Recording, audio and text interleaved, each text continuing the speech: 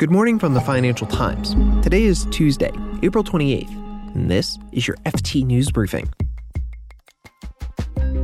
The price of U.S. oil continued its wild ride with another sharp drop yesterday, and investors expect European banks to set aside sizable loan loss provisions as they begin to report first quarter earnings today. Plus, the FT's John Reed will explain why the coronavirus lockdown in the Philippines is causing pain for the country's vast outsourcing sector. I'm Mark Filipino, and here's the news you need to start your day.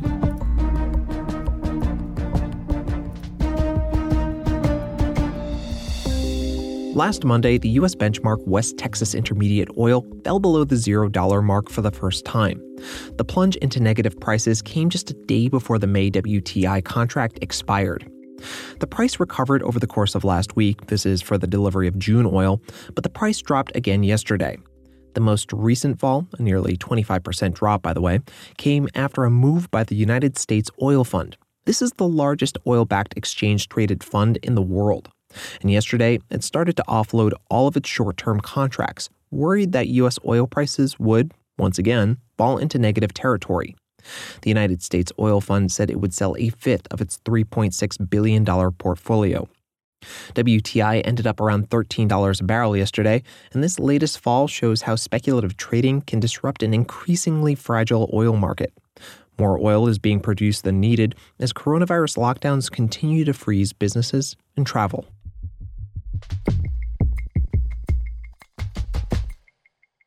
Today, HSBC and UBS will report first quarter earnings, kicking things off for European banks this week. Most investors will be looking at the size of loan provisions, the money banks put aside to cover the cost of loans they expect to go bad as the economy falters. Just look at Wall Street banks, which reported Q1 earnings a few weeks ago. The biggest banks set aside tens of billions of dollars to cover loan losses. And, as the FT's David Crow points out, there are some new accounting rules from the fallout of the 2008 global financial crisis that are affecting these provisions too. These are rules that were introduced after the last financial crisis to try to fix something that went wrong then. Under the old rules, banks were sort of allowed to dribble out and wait for as long as they possibly could before they took a provision against a souring loan. So fast forward to today, we have these new accounting rules. They say you have to now take a provision when your economic models tell you that a borrower is going to become delinquent. And so what it asks me as the bank to do is to say, okay, I think borrower A is going to end up in difficulty, and so I will now take a charge against that loan. And what that has meant is in a situation like coronavirus, it's very difficult to do that because yes, that borrower probably is going to fall into terrible difficulties, but when does the recovery come? And could they quickly, and will you eventually be paid that debt? And that is really complicating efforts to try to get a clear picture of the true size of loan loss provisions. So, David, are there any banks in particular that you're watching right now? So HSBC is reporting today. They have a bit of a unique vantage point because about 80% of their profits are generated in Asia.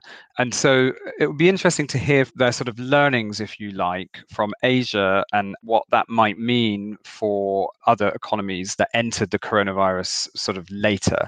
The other interesting bank is Barclays. One of the things that we've seen in the first quarter is towards the end, there was a surge in trading volumes. And that gave the US banks a bit of a cushion to take these large provisions.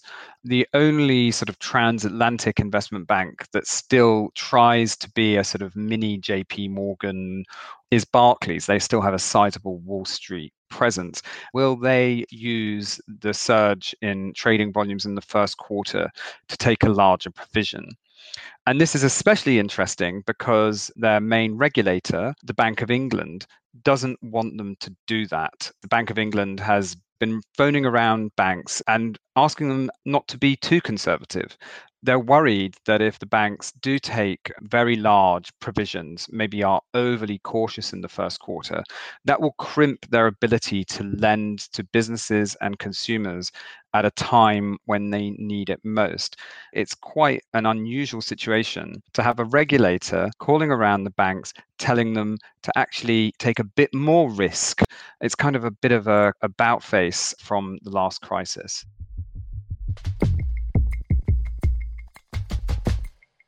In mid-March, Philippine President Rodrigo Duterte imposed one of Asia's strictest coronavirus lockdowns. Police checkpoints went up around the capital, Manila, and the president threatened to shoot anyone who violated curfew. This posed a particular problem for the country's $25 billion a year outsourcing sector and its 1 million workers. These are the people in call centers for companies such as Amazon, Google, and Facebook, just to name a few. The FT Southeast Asia correspondent, John Reed, explains that the local outsourcing industry is having to make some tough choices about keeping workers in the office or telling them to stay home. A lot of companies, to their credit, are doing the right thing. If workers don't have the conditions to work at home, don't have the right phone connection, or a desktop cannot be moved to their house for whatever reason, these companies are keeping them on leave but on pay. The question is, how long they can keep this up. And there's quite a big swath of the sector that has workers on more informal arrangements called no work, no pay, where essentially if they aren't able to come for a shift for any reason, they're not going to get paid. It's been really, really difficult for this sector. I mean, a lot of these people are the main breadwinners in their families. Outsourcing employs 1 million people in the Philippines. Indirectly, counting sort of downstream industries and other people who depend on it, the number's more like 4 million people. So this is a big shock to the system, or a shock to the economy in the Philippines. So, John, help me understand why the in-office aspect of these jobs is so important. In the Philippines, a lot of people don't have adequate internet connections at home or enough space to hold a conversation with a client across the world in a quiet room where they won't be disturbed. You've also got the aspect of security for sensitive credit card or banking operations. These are things that cannot be done in someone's home and have to be done in a secure office environment. And what about the companies that do manage to get their workers into the office? Yeah, they are. What's interesting is that President Duterte, when he announced the strict lockdown on Manila and Luzon Island, actually exempted outsourcing companies from the worst of the provisions. They were allowed to keep their offices open. Since companies want to keep, social distancing in place and don't want their staff to fall ill, they've got to make new arrangements. These big call centers previously were really packed a lot of people into a pretty small space. So there's natural limits on how many people they can get into the office, and sleeping as well for workers that, can't get home for the night.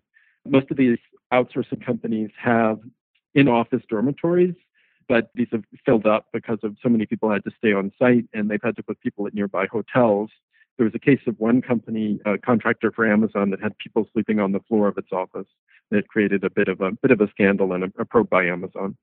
Right. I actually remember that our own David Lee reported that story earlier in the month. So, John, we're starting to see the sector changing, and it was changing even before the lockdowns. But what kinds of things are you seeing now? Absolutely. I mean, these companies, now that they've sent all the staff home and have faced disruption to their operations, are increasing their use of foreign operations. Virgin Media said last month that it would be recruiting 500 call center workers in the UK because of what was happening in Asia. The bigger, more momentous trend is towards AI and the use of chatbots, which is now speeding up. Facebook is among the companies that confirmed to us that they're using more AI for their content review operations in the Philippines because of the disruption to staff. Now, this is a global industry trend that was already underway, but it's being sped up by the crisis. You can read more on all of these stories at FT.com. This has been your daily FT News Briefing. Make sure you check back tomorrow for the latest business news. In case you missed it yesterday, we have a special offer going. In order to help you navigate the uncertainty of the global economy and the coronavirus era, the FT is inviting you to try one of our best new resources, the Coronavirus Business Update newsletter. Visit ft.com/newsbriefingcovid to get free access for 30 days to the Coronavirus Business Update. It's a level-headed email briefing on how the pandemic is affecting global markets, business, and workplaces. Just go to ft.com/newsbriefingcovid.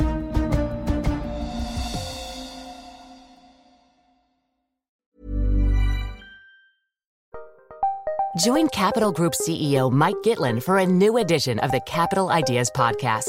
In unscripted conversations with investment professionals, you'll hear real stories about successes and lessons learned, informed by decades of investment experience. It's your look inside one of the world's largest asset managers. New episodes are available monthly. Subscribe wherever you get your podcasts. Invest 30 minutes in an episode today. Published by American Funds Distributors, Inc. Hi, this is Janice Torres from Yo Quiero Dinero. If you own or operate a business, whether it's a local operation or a global corporation, partnering with Bank of America could be your smartest move. By teaming with Bank of America, you'll enjoy exclusive digital tools, award-winning insights, and business solutions so powerful you'll make every move matter.